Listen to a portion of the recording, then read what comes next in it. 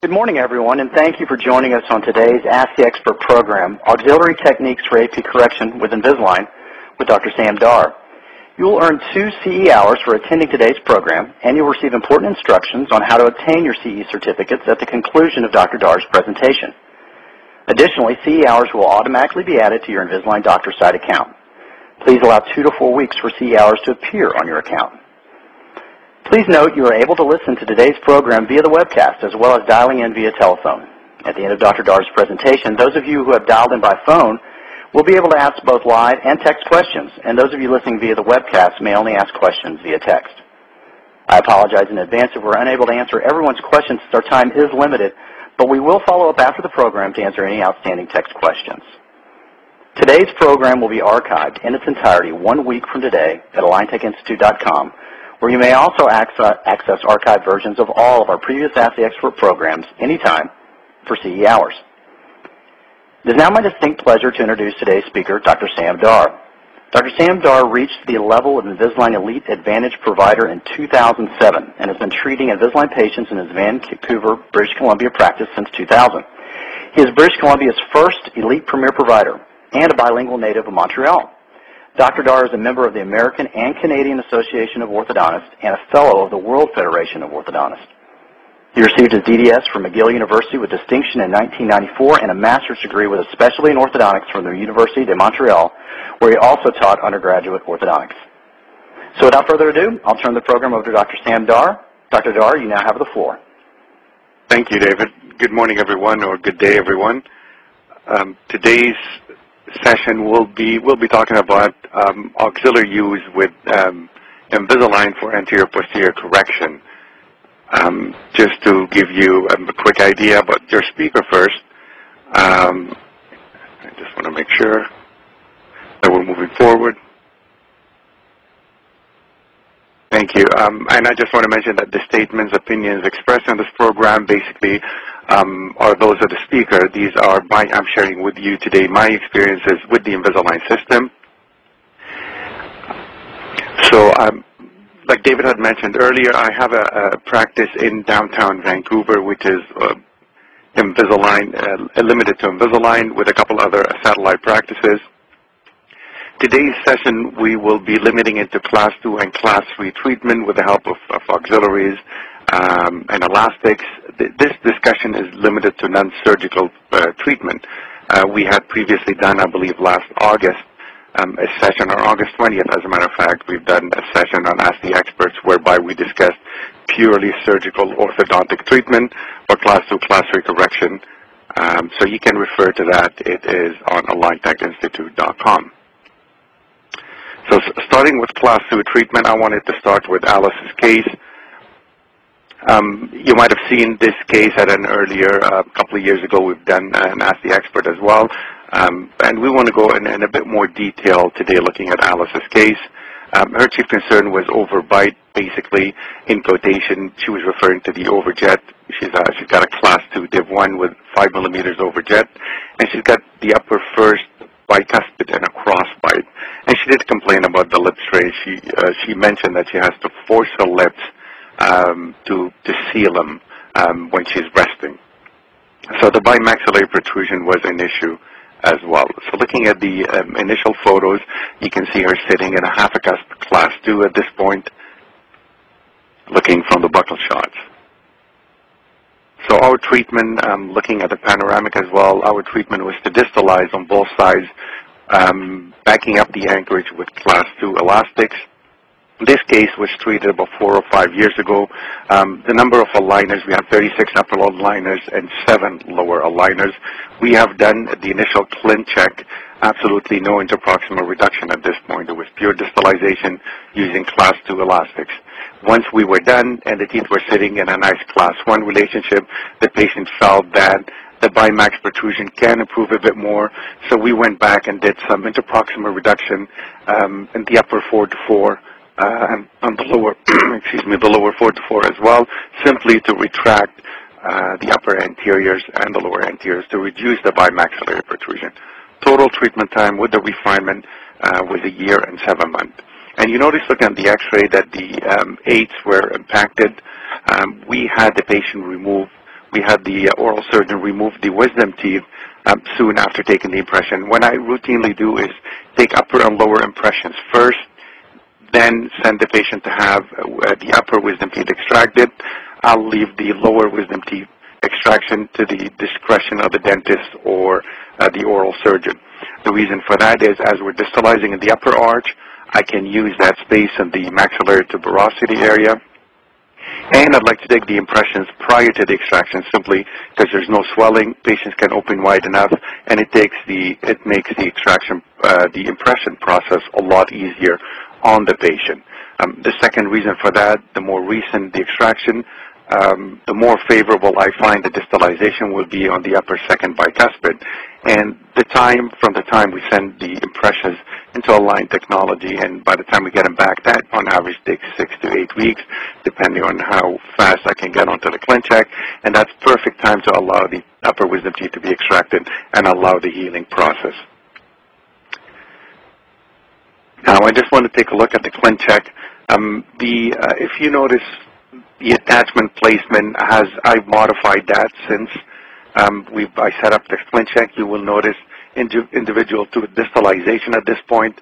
Once the D8s are extracted, I will go back and distalize the 7s first.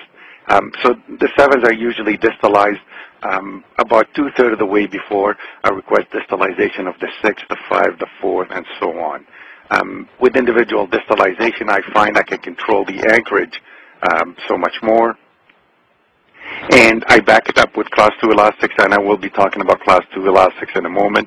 So you notice how teeth are being distalized individually, and when we get to the anterior, then we'll do en masse distalization at that point. Now, looking at it from the occlusal view,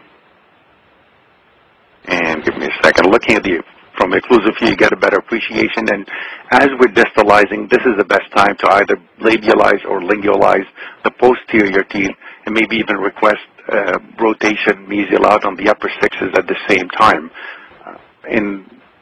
Again, going back into the photos, as we're distalizing, so the movement is done in 3D at the same time. So as I'm distalizing the 6s, for instance, I will rotate the mesial out and maybe either expand or constrict to coordinate with the lower arch at the same time.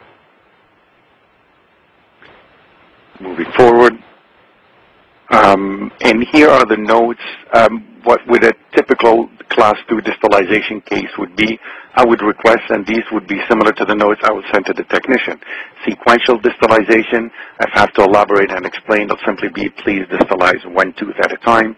When it comes to the anterior region, I will distalize the upper canines first, and then I will distalize the upper anteriors, or retrocline the upper anteriors en masse. At this point, in order to maintain a proper crown torque, I would request to apply buccal crown torque, and I will add in there, apply lingual root torque on the upper anteriors as I'm retracting.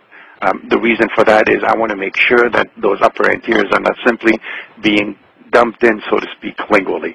So I'd actually request buccal crown torque and lingual root torque on the upper anteriors as I start distalizing from the canine on. At this point, power ridges are wonderful for that. You get less complaints from the patients.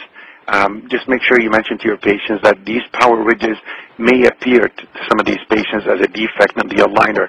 They may be a little rough in that region. So explain to them that it is not a defect in the aligner, and these are simply built into the aligner, and they serve a purpose. You may choose to give them some wax, just regular ortho wax, to apply in that region for the first 1 or 2 aligners. Beyond that, they'll get used to it comfortably. As I'm distalizing, I like to use vertical rectangular attachments. Again, rule of thumb on upper 6s, upper 4s, and upper 3s. If the 6s or the 4s have crowns, I'd like to place the attachment on the tooth adjacent to them. So it can simply be on the upper 7s, upper 5s, and upper 3, so on and so forth. But I'd like to limit the number of attachments to 3 per quadrant. Again, now that we're using these precision cut elastic hooks on the aligners, just remember that you cannot request optimized attachments on the upper 3s with the new Invisalign G3. So you want to make sure you request vertical attachments on the upper canines if you are requesting these elastic hooks. Canines are usually long enough, occlusal gingivally, that you will not need to worry about a 3 or a 4 millimeter attachment on the canine. And I'm always asked about starting Class 2 elastics. I like to start those at around a liner 8.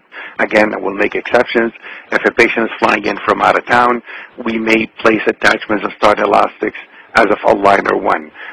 But all things being equal, I'd rather start at a liner 8. The reason for that is I'd like to have the patient wear a liner 1 and 2, just get used to the aligners first, place the attachments, and they give 5 aligners.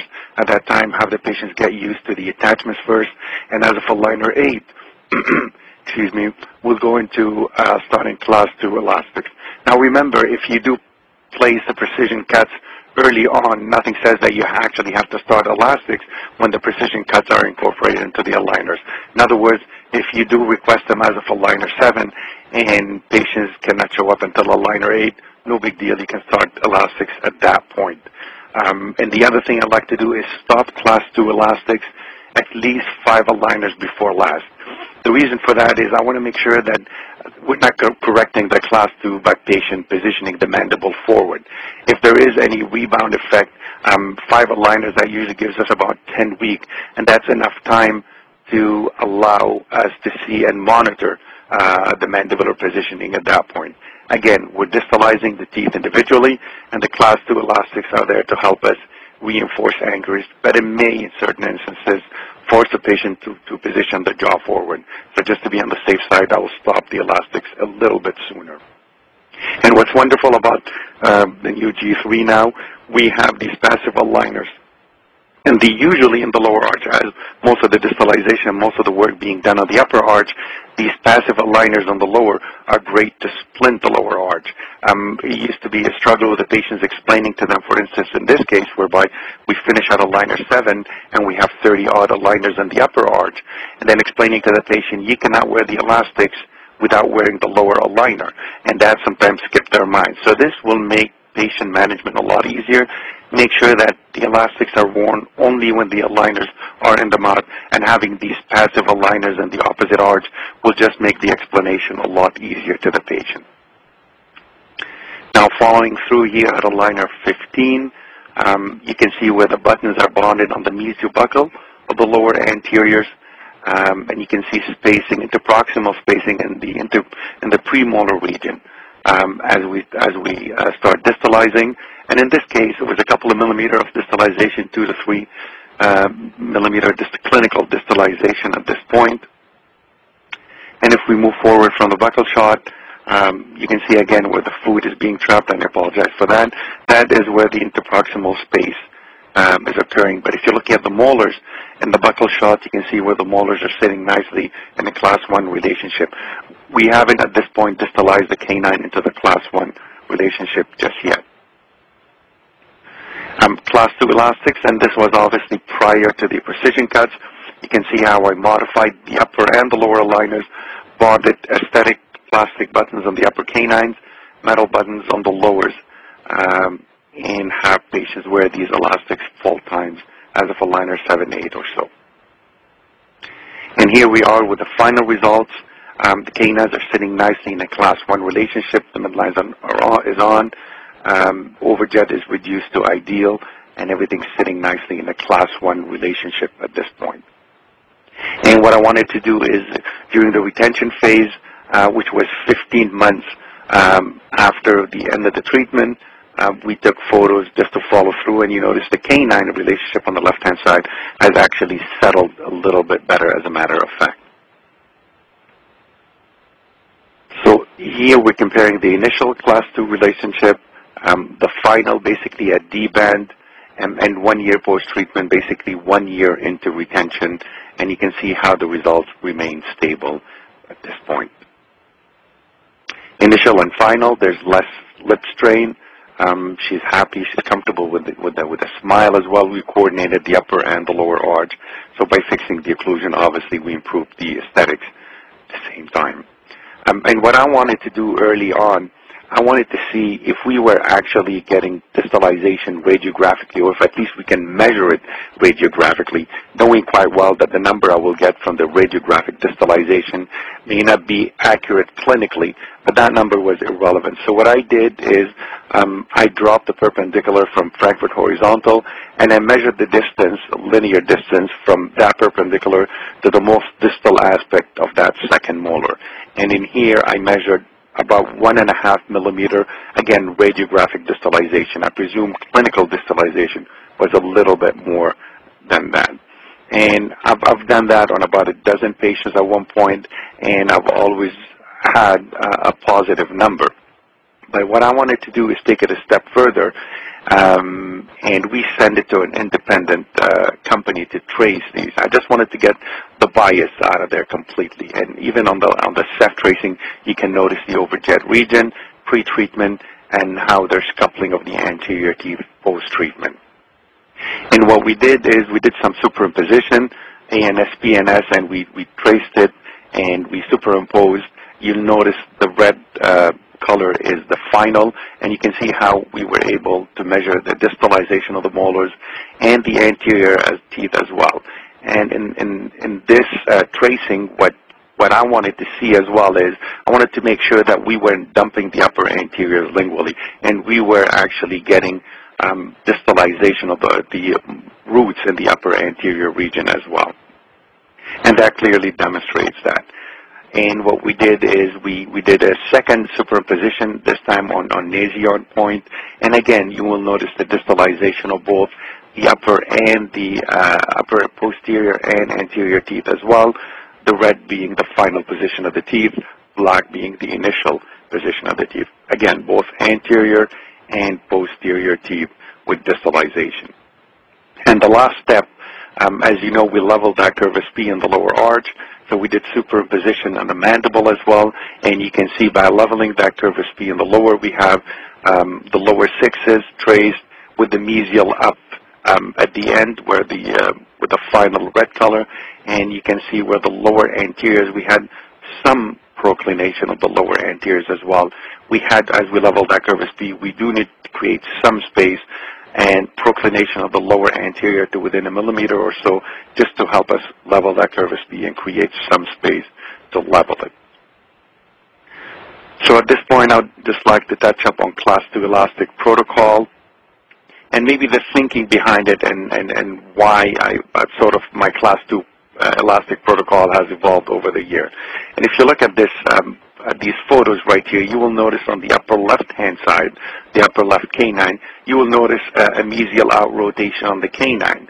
So what I used to do is bond buttons on the upper threes and lower sixes, and not frequently, but enough cases, I've noticed in enough cases that we get that mesial out rotation on the upper canine occasionally. And what I used to do is stop Class II elastics for a couple of aligners, have the patient continue wearing the aligners without the elastics, and more often than not, that canine will rotate back mesial in. And because this is a relapse movement, you don't have to work very hard at it. But I wanted to avoid that completely. So because of that, what I started doing is placing cuts in the upper aligner. And early on, as a matter of fact, I placed cuts on the lower aligners. But what I found was happening at that point is the lower aligner was being dislodged because of the elastic force. So I went back into bonding buttons on the lower sixes, on the mesial buccal of the lower sixes, and I kept using a split in the aligner. So now with these new precision cut aligners, I don't have to make the cuts myself. And as you notice here, because of that mesial out rotation, I've been using the slits in the aligner when I'm distalizing to reinforce anchorage. I usually like to place it distal to the, adjacent to the canine. There are odd times where I may place it adjacent to the lateral incisor, but I find that the elastic has to go around the corner of the arch form, and that can impinge on the gum or on the aligner, so it's not something I'd like to do. So I like to place those cuts adjacent to the canines or slightly distal to the canine, rarely ever mesial to the canine.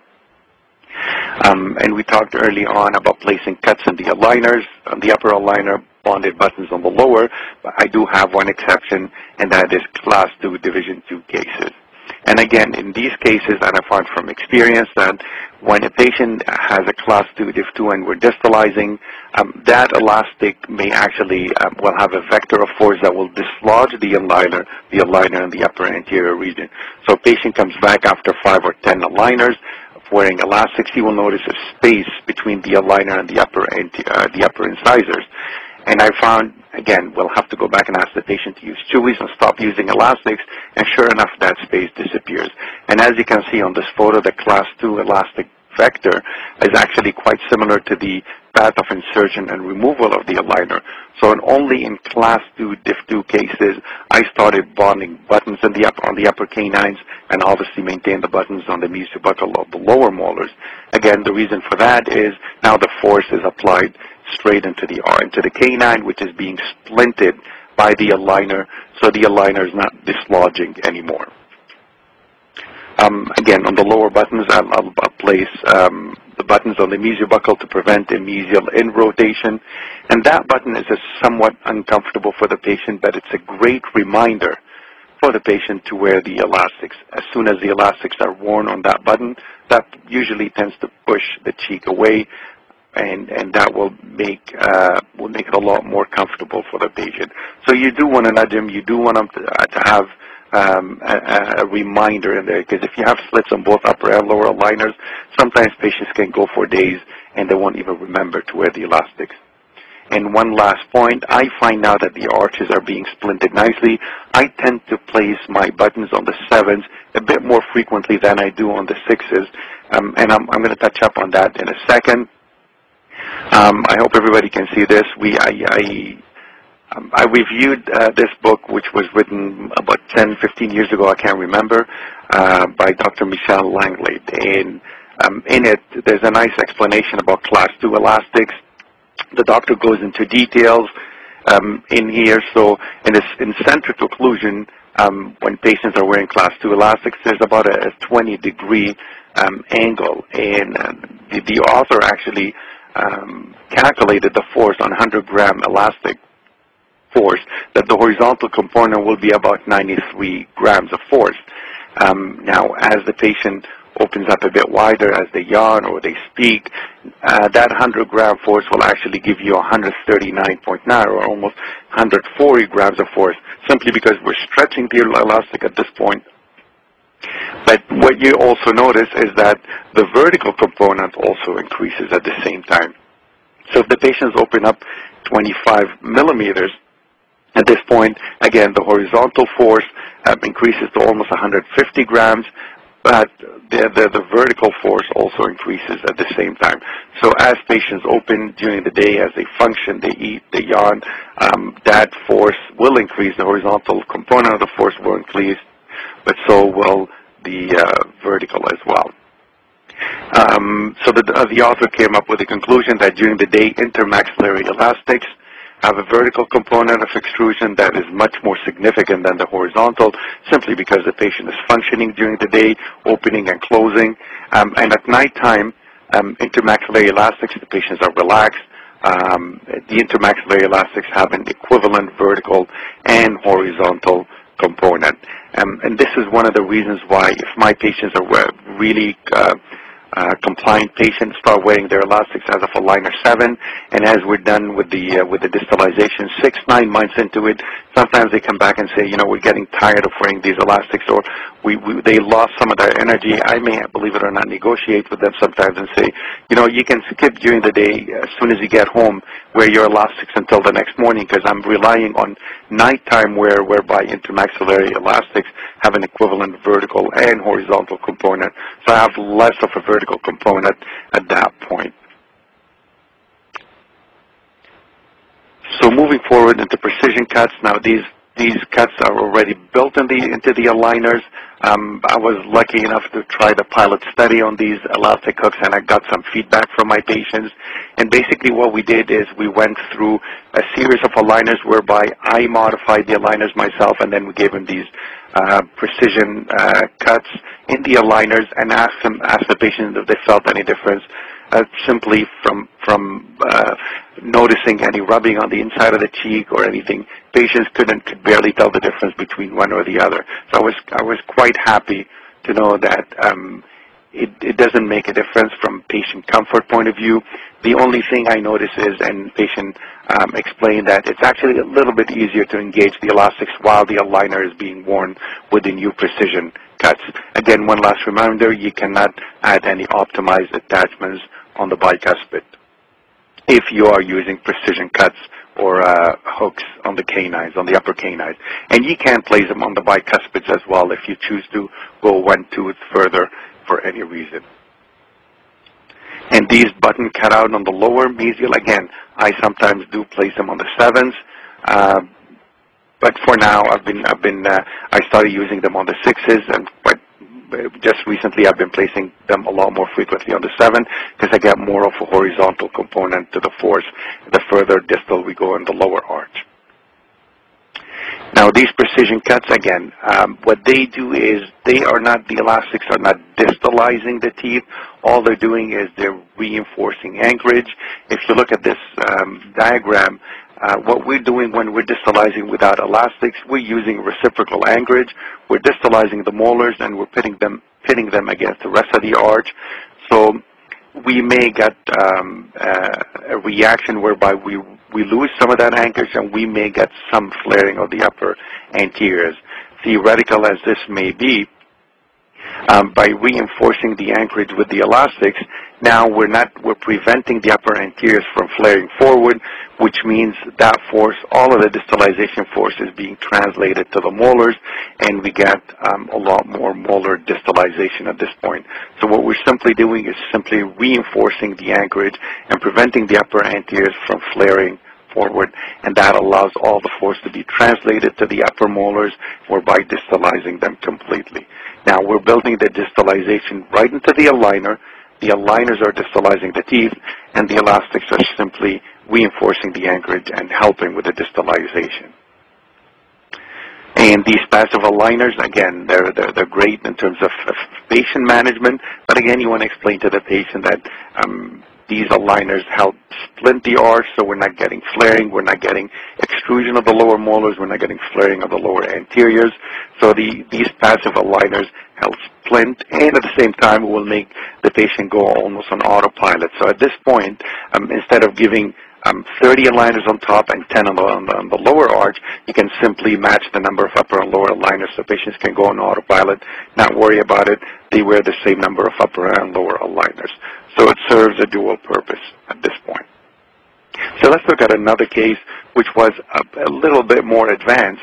Alfred is 20 years old, comes in with this type of malocclusion. He's sitting class 2 on both sides. Requires a little bit more distalization on the left-hand side, but some distalization on the right-hand side as well, some crowding, and obviously we need more alignment and distalization in the upper arch than we do on the lower arch. And this is how we finished Alfred's case. With the midlines are on, the canine sitting nice, the canine sitting in a nice class 1 relationship. So looking at the superimposition of the upper occlusals, you can notice spaces opening up as we do individual tooth distalization or sequential distalization. And you'll notice the horizontal attachments on the upper anteriors were simply placed in there to control or to apply lingual root torque movement at this point. Again, with the new power ridges, these won't be necessary anymore. What I'd like to do is just play it again one more time with the distalization, and you can see spaces opening up quite nicely in the premolar region. And there we go, we distalize the canine, and then the upper anteriors follow. And just from a patient management point of view, I always want to explain to the patient that those upper anteriors will be the last teeth to align. In other words, if the treatment is a year and a half, the first 9 months or so, patients are not going to notice any improvement in the upper anterior teeth. However, I may make some exceptions. If there's a wedding coming up within 6 months or any major events, I may align them somewhat and explain to the patient that we will improve the alignment somewhat, but the final result will not, the nice results will not occur till the end. Probably one of the other things I mentioned to my patient is spaces will open up in between your back teeth. Food will get caught, but we'll make it a bit easier for you to floss. And one last thing, your bite will get worse before it gets better. And this is becoming a lot more common that I included it in my instructions to the patient. We give them a printout as to what to expect during treatment, and now we added that point, your bite will get worse before it gets better as they have premature contact as we're distalizing the posterior teeth. I'm looking at Alfred's case before and after. And going in and looking at the ClinCheck, just give me a sec as this is loading, and here we go. So as we're distalizing, you notice the attachment on the 7, on the 5, and on the 3. So on every other tooth, and then the upper anterior attachments come on at a later stage. There was no point in placing the attachments on the upper anteriors early on. So I did not request having those attachments placed until the upper incisors start moving. Playing it again, distalizing attachments on the 7s, then the 5, then the 3s, and then the attachments come on when the anterior teeth start moving.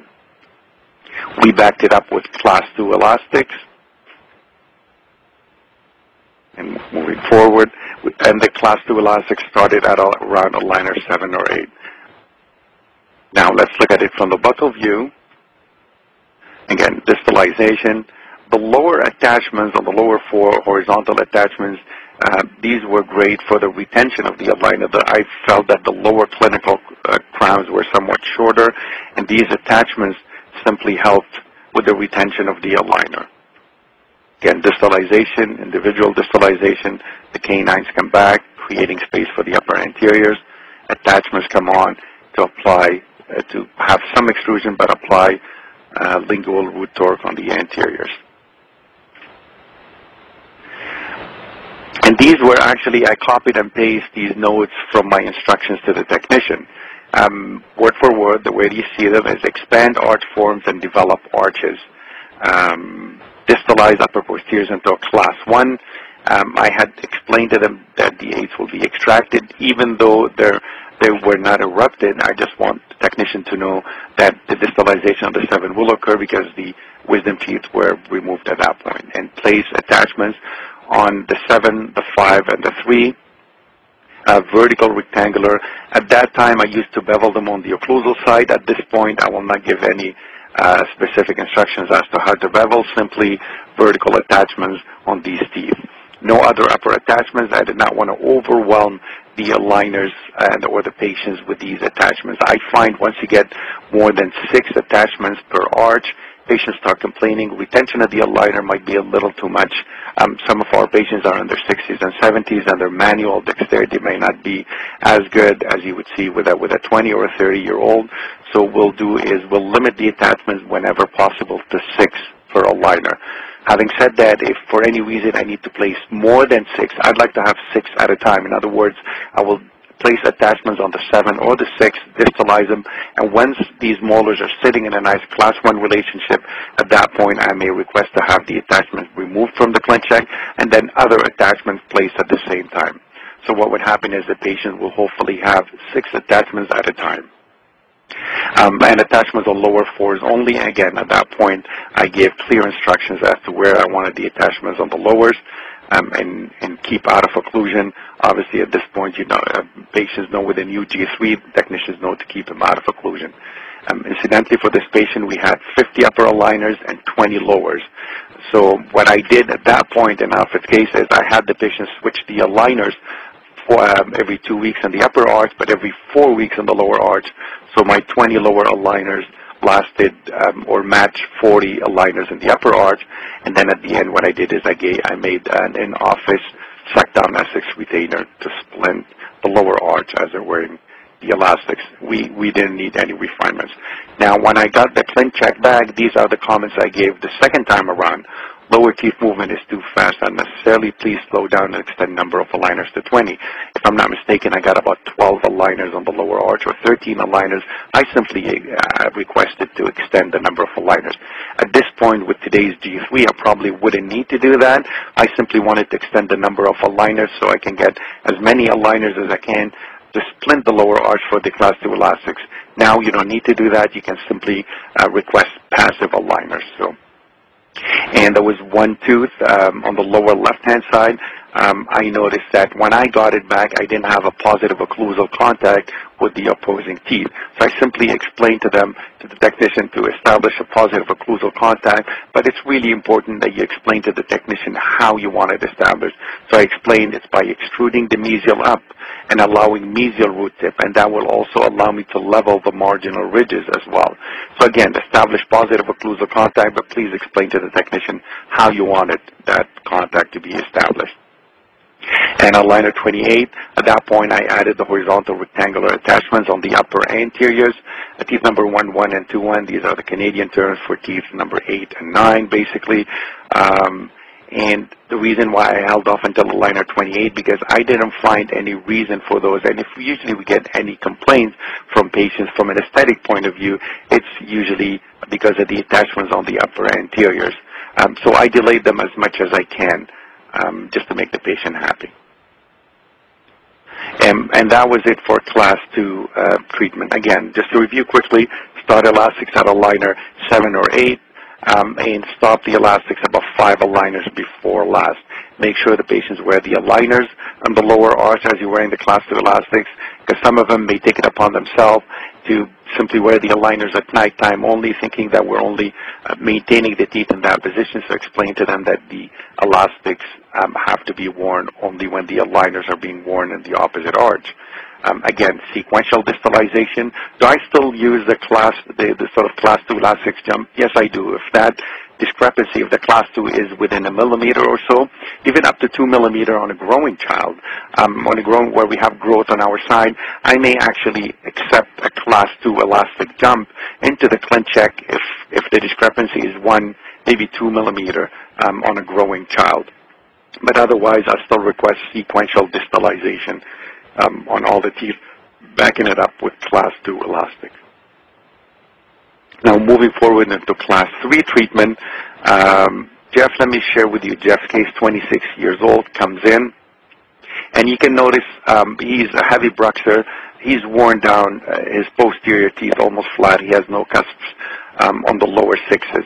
And you notice from the anterior view, he's in a cross bite or edge to edge in the upper arch completely. So he wanted no surgery. We had requested surgery, or at least he didn't want surgery at the time. He would be willing to consider it in the future. And he's a heavy bruxer, obviously, and he wanted no braces. Now, looking at his ClinCheck, there's certain things that I typically do for class 3 patients. And here we are. We have some lower incisor, lower ITR. And I go as far back as a 5, sometimes a 6 as well. I just want to mention that I rarely ever, if at all, distalize lower 7s. I find the ascending ramus in the mandible will not allow distalization of the 7s, and even if it does occur, I'm not sure if I'm going to maintain it. So if I do need to distalize on the lower arch for any reason, I will maintain the lower molar where it is, the 7s, and then I may do some interproximal reduction starting on the mesial of the 6, moving forward 0.5 millimeters. And then at that point, I can distalize the 6, the 5, the 4, and so on. And that distalization, again, is simply to close the IPR space that we created, 0.5 millimeter. By the time you get to the canine, you can easily gain almost 2 millimeters on each side. Again, playing it again, you will notice as we're doing the IPR on the lower anteriors, you want to make sure that those lower anteriors are not dumped in lingually as well. So I may go in, now I don't routinely request it, but if I find that my technician did not give me a lingual root torque, I will go in and request lingual root torque on the lower anteriors, simply to prevent the roots from fenestrating through the buccal plate in the lower anterior region. And I'll request some anterior intrusion as well. So let's take a second look from the anterior view. Again, intrusion of the lower anteriors, lingual root torque on the lower anteriors, and interproximal reduction. I may, in certain cases, elect to do a lower incisor extraction as well, but I will always do my first ClinCheck setup with interproximal reduction first. Again, playing this again.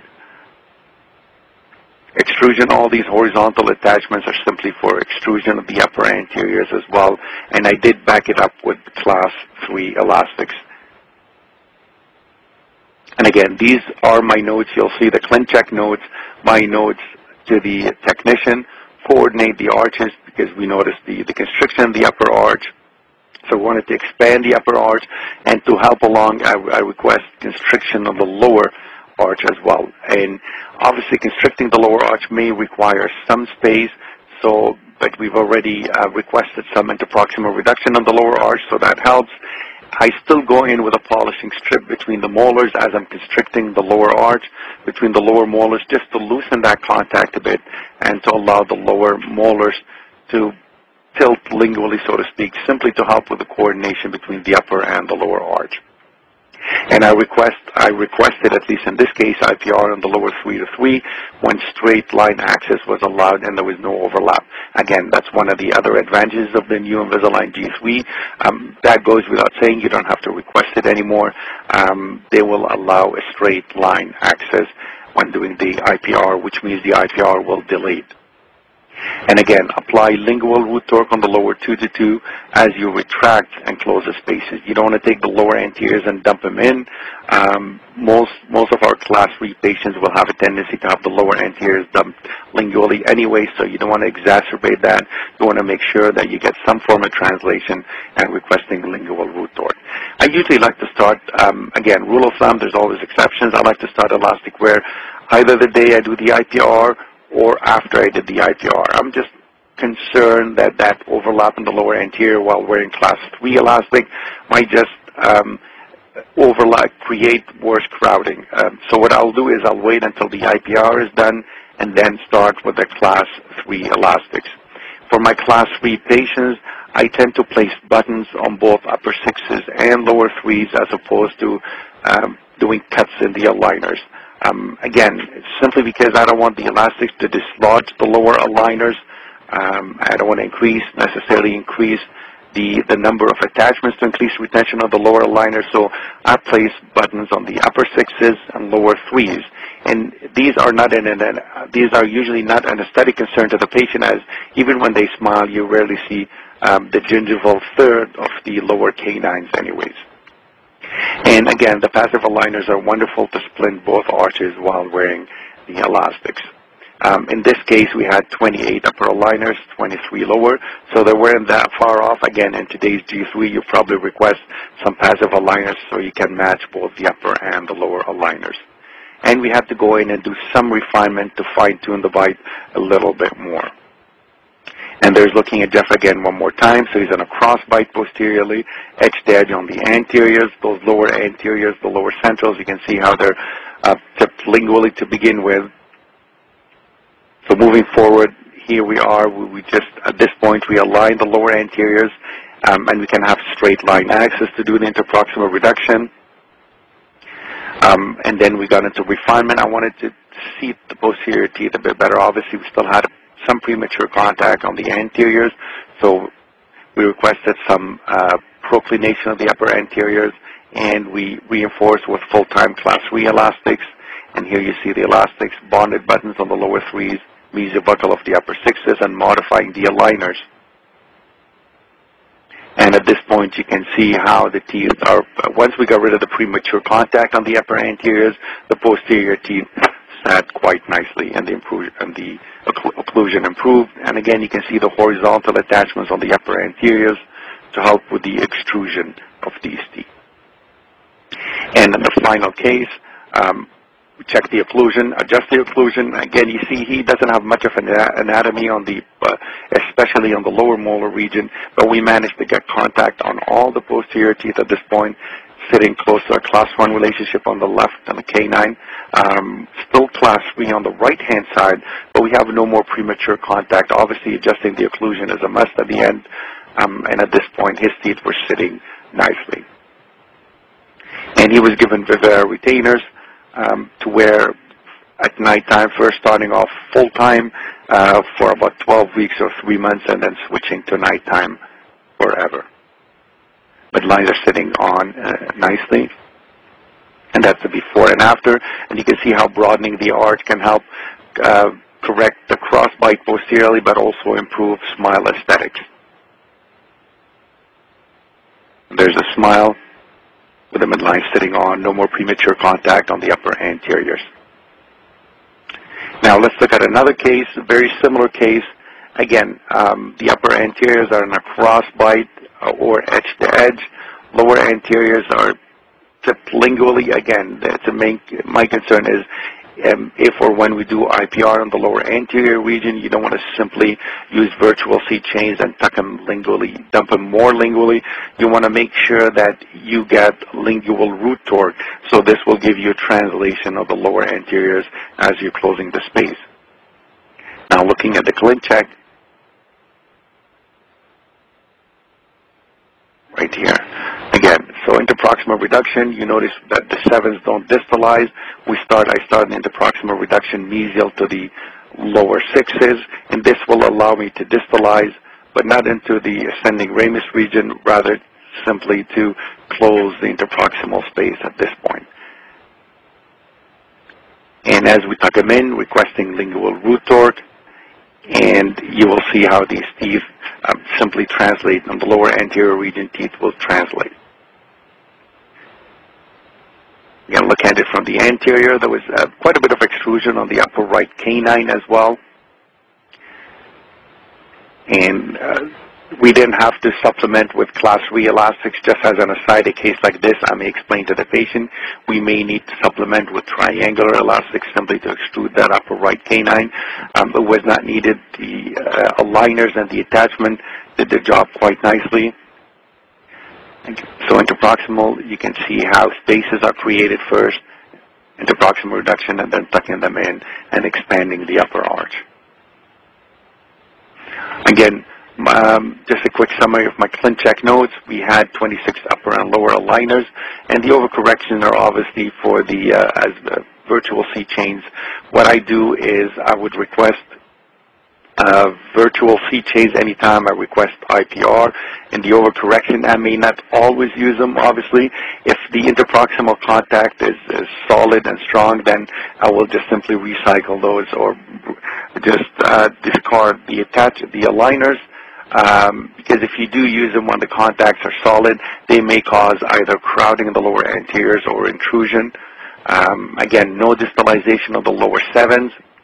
I may IPR from 6 to 6 and simply just retract the upper anteriors to create positive anterior overbite and overjet.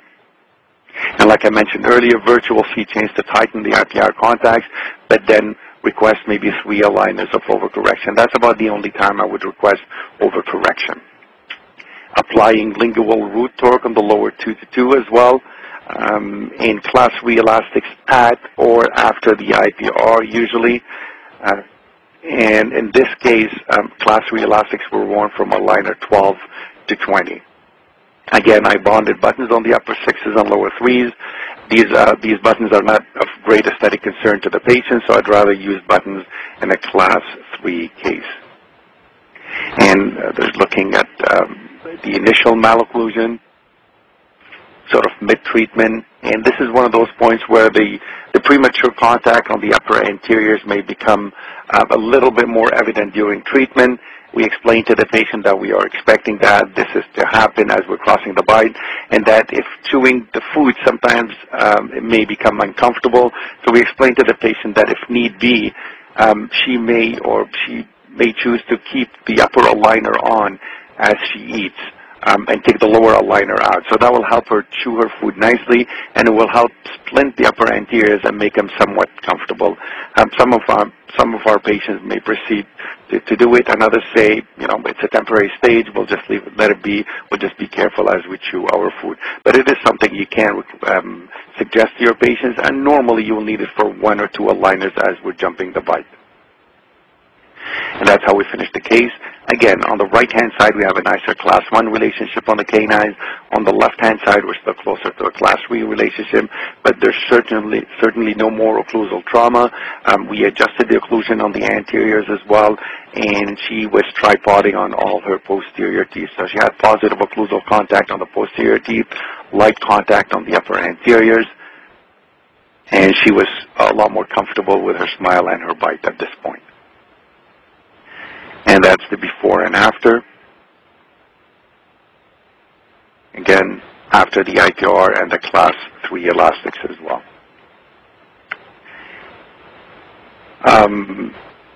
And I just wanted to share these cases because they're more typical cases. Obviously, there's other factors to be considered. Sometimes there's a vertical issue. Canines need to be brought down for any reason. Extraction may be required. But these are typical Class 2 and Class 3 cases that I've treated non-surgically with the help of buttons and elastics. Certain times I may use pads as well to help. Again, using Class 3 elastics or Class 2 elastics, whatever the case may be. But a typical case would be to watch for applying lingual root torque on the lower anteriors as we do the IPR, delaying the IPR until straight line access is allowed. And distalization in the upper, again, sequential distalization if we're correcting more than a Class 2, relates more than 2 millimeter Class 2 relationship. Patient cooperation is, just want to touch up on that one more time. You want to explain to the patient that Class 2 or Class 3 elastics will be needed. What I do in my office is I show them what these elastics look like. I do not overemphasize it, obviously, because if you do, then they think you're making a big deal out of it, and they will make a big deal out of it. So you do want to mention it. You don't want them to be totally surprised when you come in with the elastics. You do want to mention it, and I usually tend to explain to them that this is not something limited to Invisalign. Even if we were treating you with braces or any other appliance, these elastics will be necessary. So it's not a shortcoming of the system by any stretch of the imagination. So you do want to mention it. If you have some photos from your own patients you want to use, you can show them quickly what that looks like and explain to them that they want to wear the elastics every time they have the aligners on. However, if there's a big meeting or any other social events, it's okay to have these elastics taken out for a couple of hours. It's not the end of the world. Again, we're reinforcing anchorage. The elastics are not moving your teeth. It's the aligners that are moving the teeth. Thank you all for listening. If you have any questions, I'm happy at this point to answer any questions. At this time, I would like to remind everyone, to ask a question, please press *1 on your telephone keypad. Your first question comes from the line of Brian Miller. Mm-hmm. Hi, Sam. Hi, Brian. Excellent presentation. Thank you, Brian. I have two questions. The term that you use, straight line axis, I haven't heard that before. Would you explain that, please?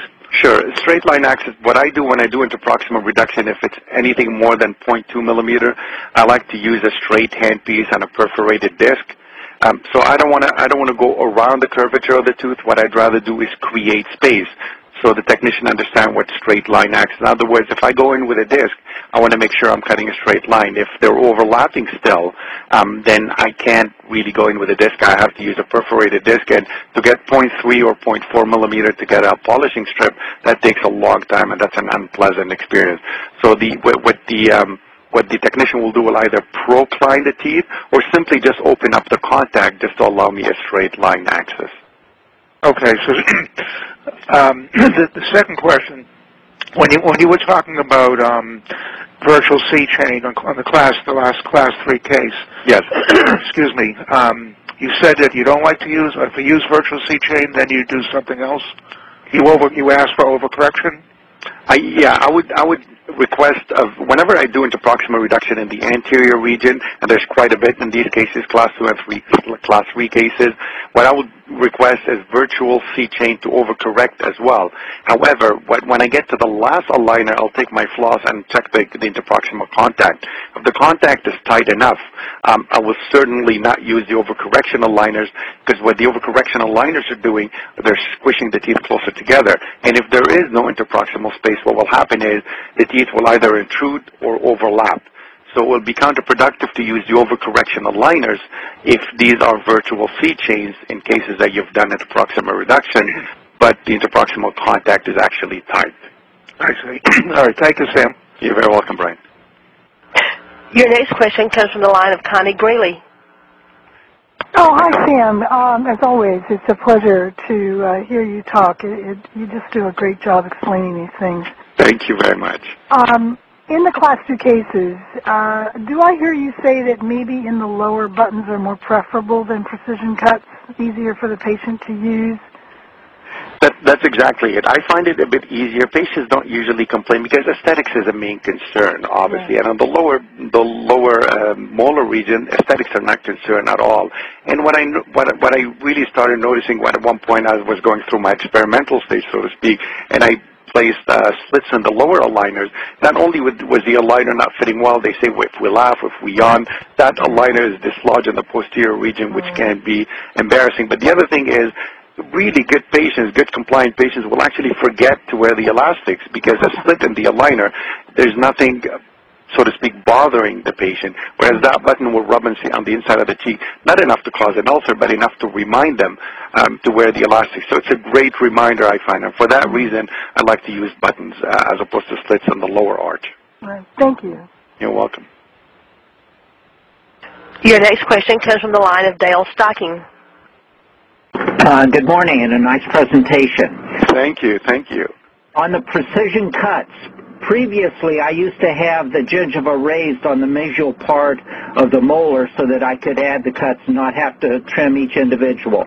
With the new ClinChecks and the precision cuts being able to be prescribed on the aligners, the last sets that I've gotten, the precision cuts on the molars are coming in the mid position of the lower molar rather than on the mesial position. Is there a way of requesting the precision cut on the ClinCheck to be on the mesial of the lower molar?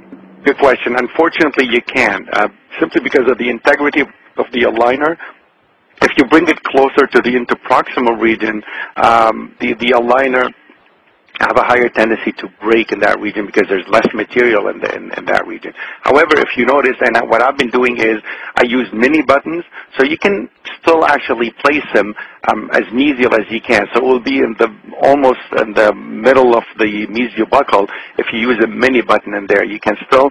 What I like about these precision cuts is you place the aligner, the first set of aligners in, or the template, whatever the case may be. But if I place the first aligner, then I can place the button as opposed to the other way around. So once the first aligner is in, or whichever point you decide to place the button, place the aligner in the mouth first, and then you can see how far mesial you can go with the buttons.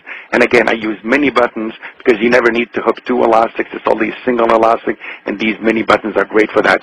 So place the aligner first, and then bond the button as mesial as you can. I find what works best. But unfortunately, because of the integrity of the aligner, you can't request it any more mesial than that. Okay, well, thank you very much. You're very welcome.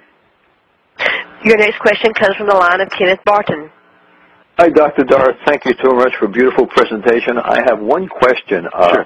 Has Align Technology thought about putting the precision cuts for Class 3 cases on the mesial of the cuspids rather than needing a button, the same way just turning the Class 2 upside down? I'm not sure I follow that. Would you mind repeating that? I'm trying to visualize it. Sure. On a Class 3 case where you're wearing an elastic from the upper molar where you have a miniature button, yes, and you wear it to a miniature button on the cuspid, yes, couldn't they put a precision cut there the same way you would do on the upper cuspid for a Class 2 result? Absolutely, you can. Yes, you can. Again, I choose to bond a button in there simply because I find that I don't want to have a vertical component of the elastic dislodging the aligner, although it's theoretical in the anterior region. It's not as important because it rarely ever dislodges in the anterior region. I simply place the button just because I don't want to have any vertical component on the lower aligner at all. But yes, you can request it. And it can be requested. You can put it in ClinCheck. I appreciate it so much, and thank you again for a wonderful presentation. My pleasure. Thank you. Thank you, sir. Your next question comes from the line of Leonard Weiss. Hi, Sam. Hi, Leonard. Hi. I've got a question about root parallelism. Your superimpositions show beautiful bodily movement of your bicuspids and molars. Yes. I wanted to know if there are any special instructions you give Align, or are you just relying on the attachments? Yes, these vertical attachments I find give me better root control, and one of the reasons why I request individual to a distalization or sequential distalization is because I want to allow the teeth to distalize and control the root a bit more. And what I do is, especially when I'm distalizing the 7s, I tend to give 5 aligners at a time and see my patients at 10-week interval, except when I'm distalizing the 7s. I'll give 3 aligners at a time only. I want to keep a closer eye on them and see them at 6 weeks. It does happen sometimes that they come back after 3 aligners and that aligner is not fitting perfectly well. I may give them chewies, have them bite into it, sit in the reception area for 10 minutes and come back and see me, and have them wear it an extra week or so. And all of that is not really for the crown, it's mostly for the root. So I find if you give the aligner, if the attachment is fitting very well, then the aligner will help you distalize the root quite nicely. And I've noticed that with extraction cases as well, and I've been getting very good root parallelism if the patient is compliant and if you make sure that the attachments are fitting very well in the aligner. Right. And you don't have a problem now with root velocity issues with the G3, correct? That's exactly it. I remember, I don't know if you remember, at one point linear movement with a ClinCheck was about 0.3 millimeters, and I used to request 0.25, but right now everything is set up 0.25. So you don't have to request any certain speed, but at 0.25 I'm getting very good results. If for any reason I need to slow it down, obviously we get sometimes certain circumstances, patient is pregnant, what have you, and she really can't wear the aligners as often as you want him to. Well, the best way to slow it down is simply have him wear the aligner 3 weeks for a short period of time until you get over that hump. So they'll wear the aligners 3 weeks, and that actually slows down the movement if you think about it. Great. Thank you very much. You're very welcome. There are no further audio questions at this time. Well, Dr. Dar, I just wanted to, first of all, remind everybody that currently on the screen right now there's a link at www.aligntechinstitute.com/asksurvey. So once you complete your survey, you'll have immediate access to your CE certificate, so please go there after the completion of the program. And if you experience any problems with viewing any of the presentation, the archive program will be available 1 week from today at aligntechinstitute.com. So now we got that housekeeping out of the way, I want to turn it over to our first text question. It comes from Ben Tran. How do you start Class 2 elastics on patients with rotated upper 3s? Do you wait after rotation is corrected or start at aligner 8? Good question. If there are rotations on the canines, or if sometimes the canine is pushed out buccally, I'll actually bond, button, or put a slit on the aligner at the level of the 4 on the first bicuspid. The reason for that is I want to make sure that the plastic from the aligner is covering the canine completely. So I don't want to interfere by either adding a slit in the aligner or cutting out a button. So in that case, I'll place the button on the 4, and I'll try my best to go in and bond the lower button on the 7 as opposed to the 6, because I don't necessarily want to wear short Class 2 elastics. So in a case like that, I will bond it on the 4. Great. Let's go to one more text question. It comes from James Stork. What size elastics are you using, size and force? Okay. I'm using 3/16, 3.5 ounce force. So that's about 100 grams of force. I know typically with fixed appliances we would use 200 grams of force, but I find 100 gram gives me good results. Again, especially with distalizing with the aligner, we're simply reinforcing anchors. So 3/16 of an ounce, 3 or 3.5 ounces of force. Thank you. Hey, Debbie, I'm going to check back in with you. Do we have any audio questions in the queue? Again, to ask a question, please press star 1. We have another text question coming from Shanghai 10. Do you step up overcorrection for Class 2 correction to Super Class 1 or even Class 3-ish? If you see tooth movement lagging behind the ClinCheck setup, what would you do? Okay. Have you seen failures of distalization, i.e. Class 3 corrections, even with very good Class 2 elastics wearing? What are the factors preventing distalizations? Okay, David, those are about 4 questions. Let me see if I remember them all. The first question is, do I request overcorrection? I do. I'll tell you what. If I'm doing sequential distalization, I'm relying on the elastics to sort of help me get beyond what I requested. So I will not request overcorrection per se, but if I do for any reason, I wouldn't call it overcorrection because then that will be put at the end as an overcorrection state. I will say, please distalize further to give me a slight Class 3 if need be. But I rarely need to do that because, like I said, I'm doing sequential distalization and the elastics are the icing on the cake. So if I may get a bit more, then I'm happy with that. And if I do request it, then I will not call it overcorrection. I'll simply call it distalize into a slight Class 3. The next question is what happens if things are lagging behind? Again, I will make sure that they're using the Chewies. I think use the Chewies, especially in distalization cases, is a must on the posterior teeth. So what I may do is have the patient wear the aligners a little bit longer if need be, and make sure that they're wearing the elastics full time. Again, if it goes to a point where the aligners are not fitting anymore, at that point I will do mid-course correction. But you rarely need to do that. Just have the patient bite into the Chewies, wear the aligners about 3 weeks as opposed to 2. And again, I find from clinical experience, once the second molars go back, then everything will follow nicely. So if you struggle with anything, it's usually with the second bite, or with the second molar, excuse me. Now, was there another question in there that I missed? One more question. Have you seen failures of distalization, i.e. Class 2 correction, even with very good Class 2 elastics wearing? What are the factors that preventing distalization? Yeah, we do, obviously, just like with anything else in orthodontics, we do fall short of our goals sometimes. Tell you the truth, patient compliance is probably the number one reason. Distalization is not forgiven. What happens is, as you distalize the 7, then you distalize the 6, and spaces open up in that region. If the patient stays without the aligner for 24 to 48 hours, you're going to lose all of that almost overnight. The system is not forgiven. But if the treatment is progressing nicely, there's no reason, again, once the 7s go back, then everything will usually follow nicely. If for any reason the attachments are not fitting well in the aligner, again, given the Chewies, have them bite into the Chewie, make sure the attachments are fitting well in there, and that usually helps with the distalization. If there is failure, at that point I would rely heavily on my Class 2 elastics. I will go back and then check the pan, see if there's any reason why those 7s are not distalizing in the first place. But to get complete failure, I have to tell you, I've fallen short of the goal sometimes, but to get complete failure, I haven't experienced that unless patients stop wearing the aligners completely. Debbie, I'm going to check back in with you to see if we have any audio questions in the queue. We do have two. The first one comes from the line of Louis Fronenberg. Hi, Louis. Hi, Sam. How are you? I'm well, thank you. Yourself? Thank you. I'm good. Good. Great presentation again. Thanks. Sam, one of the things that I'm a little confused on is the use of optimized attachments or lack of optimized attachment, let's say on the cuspids, and putting in a precision cut. Yes. Can you use a vertical attachment with a precision cut on the cuspid? Yes, you can, and that's exactly what I do. These optimized attachments are, the assumption is that the tooth will be covered with the plastic completely. So the force distribution is based on when it's bench tested and on a computer. It's relying on the aligners covering the tooth completely. So when part of it is removed either for a button cutout or for a slip, then you're not getting the same force. Whereas a vertical attachment, and I have been placing vertical attachments because these canines are long enough usually, then there is no issue. I've never had any issue.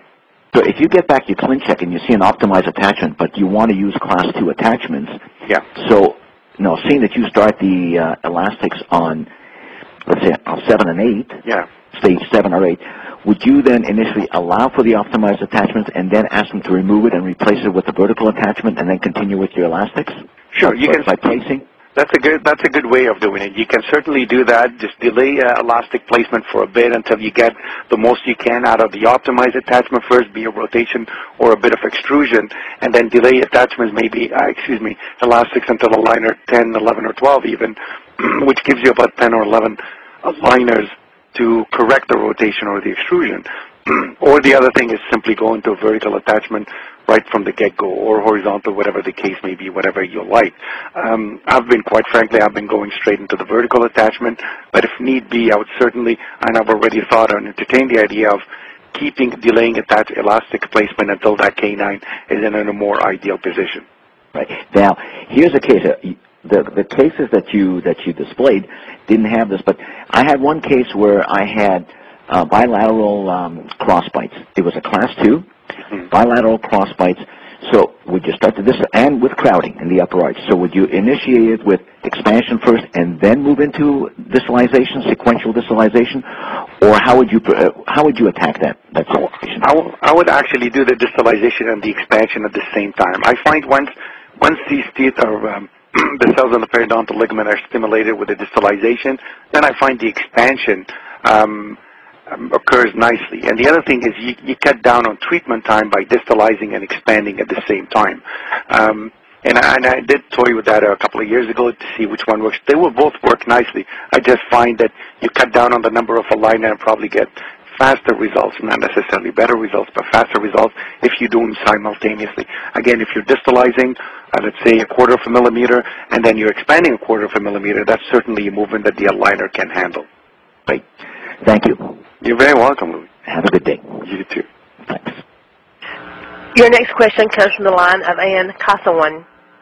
Dr. Dehar, excellent presentation as always. I think you've contributed so much to our profession and the use of Invisalign. I appreciate it. Thank you. That's very kind of you. I wondered if you ever had used the Cavo handpiece, which is like an advanced version of the old dome stripper handpiece. It has high speed with a water spray. You're not going to believe this. The pamphlet is sitting on my desk, and I've been actually looking at this and considering this as well. We're all creatures of habit. The discs have been working well, but I'm seriously considering this simply because of the water, quite frankly. So yes, I have been considering it, and you know what? If or when I try it, I'd love to give you some feedback as well. Maybe next time I will mention that as well. Okay. Have you tried it? Are you happy with it? Yeah, I've been using it. It happened that the rep from GAC brought it in even before Invisalign, and what I liked about it was that I felt like I had a little more control on the disc, and it had several gradations plus, as you said, the water spray. The only problem is, there's some vibration, with it, but I usually put separators in first. Perfect, and that's a good idea, placing separators in there that will open up the contact space. And early on, I used to do that as well. These separators are great, but now what I do, because I'm delaying, and this goes back to the question earlier, why do you request a straight line access? Well, that would delay the IPR until we have a straight line access, and then the cable handpiece can be used. And one of the other advantages I find of delaying, I will never, ever, ever do IPR as of aligner 1, because the teeth are still sitting solid within the periodontal ligament. The periodontal ligament space has not widened yet, so these teeth are solid. So an interproximal reduction, even with a polishing strip, will be extremely uncomfortable. Whereas if you wait until at least a couple of aligners, then you'll find that the periodontal ligament has widened. The teeth are somewhat mobile, which makes it a little bit more forgiving, and that will naturally loosen the contact in between the teeth. So this is even more reason to request or not, wait until you have straight line access, which is usually built into the G3 right now. Thank you for that. Is that one of your preferences? You put that in as a preference, or you That's a good question. I used to, and I removed it. Anything that may interfere with G3 or anything that is already built into the G3, I took out of my preferences, and this was one of those that I actually removed. But it was for the longest time, please allow straight line access before IPR. Again, there's no need for it now. It's built right into the software right now.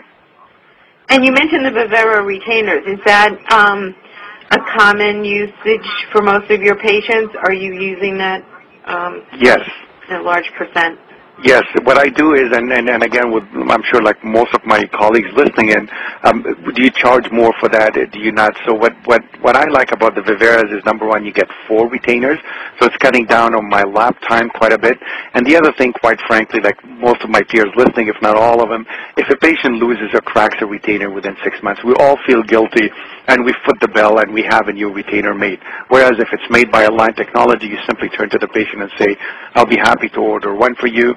And what I do in my office is I pass on the cost from Align only. So I will not charge for my time or my material. I'll simply pass it along. So with Vivera retainers, I'll give them the option of getting whatever it is, $275 for 8 retainers, which is a great deal. I'll say, I'll take it on the chin when it comes to time and material. but you will pay Align Technology. And I find this has been working well because now we don't have to deal with the patient coming in. I lost my retainer just before the weekend. I better hurry up, take an impression, send it in, and get the retainer back. Well, now they have a backup. And the other thing is if some of our patients, young adults, are studying elsewhere in a different city and they lost a retainer, they don't have to rush and get an impression taken by another orthodontist. They simply call Align Tech, and I'll just order a retainer and have it shipped to them, or have a family member pick it up and ship it to them as well. But it is, I do request it to all my patients, and almost all of them will actually choose that option. And one last question. On the simpler case, I practice in Manhattan, so one of my patients is a comedian, and of course for his pictures, at first I had to take all the attachments off because I guess I didn't make it clear enough to him that how visible they were going to be.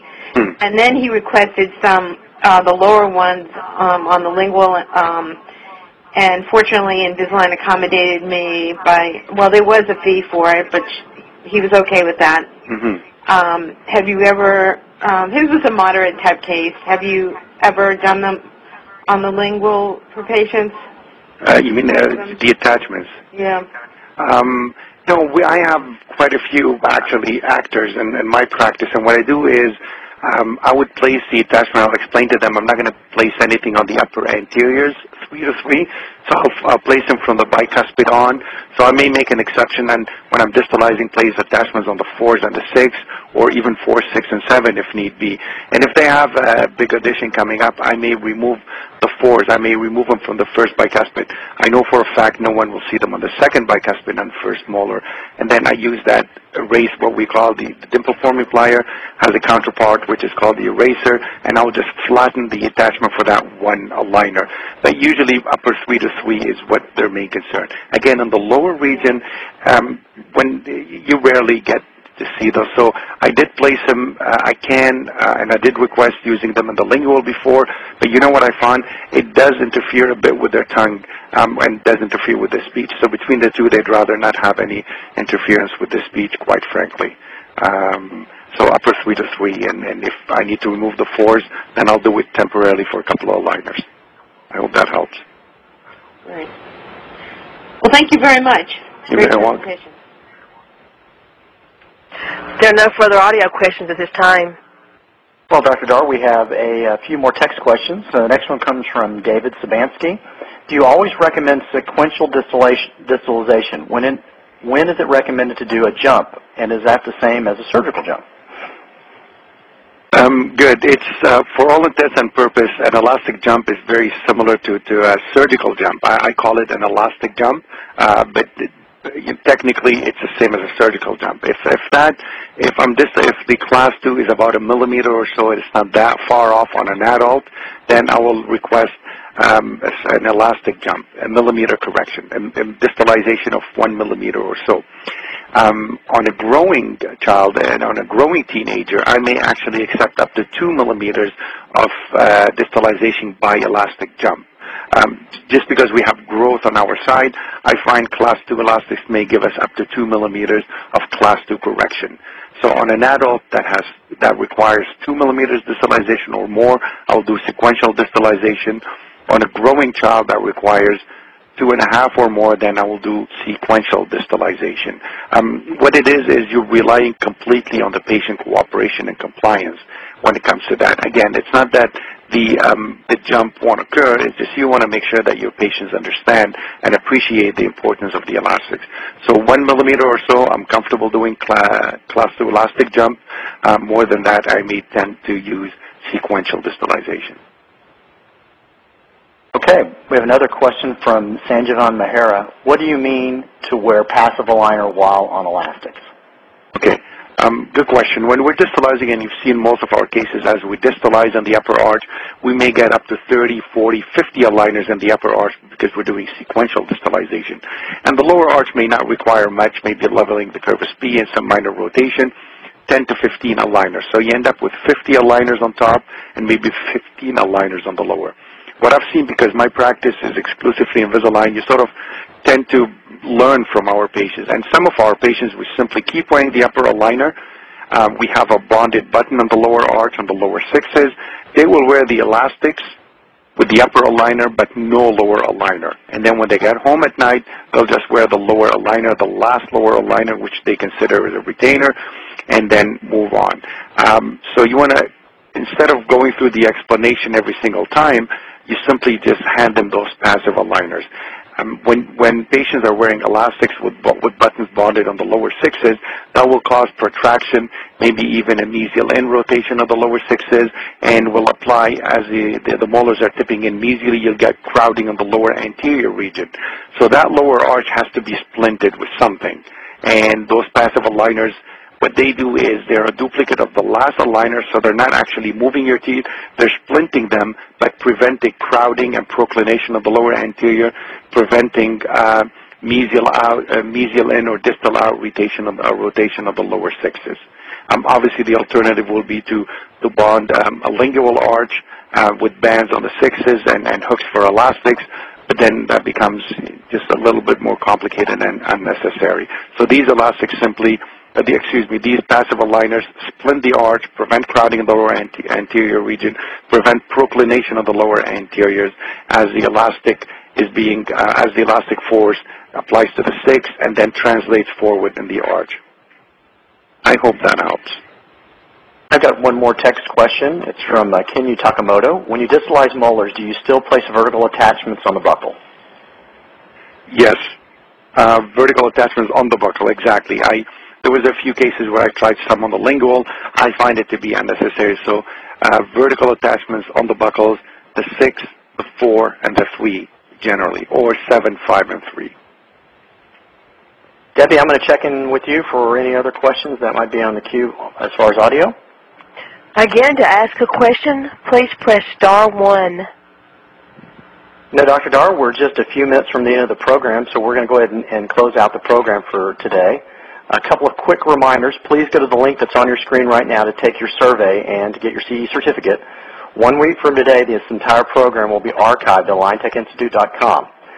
Again, I want to thank Dr. Dar again for a great presentation and for all of you for taking time out of your Friday to join us.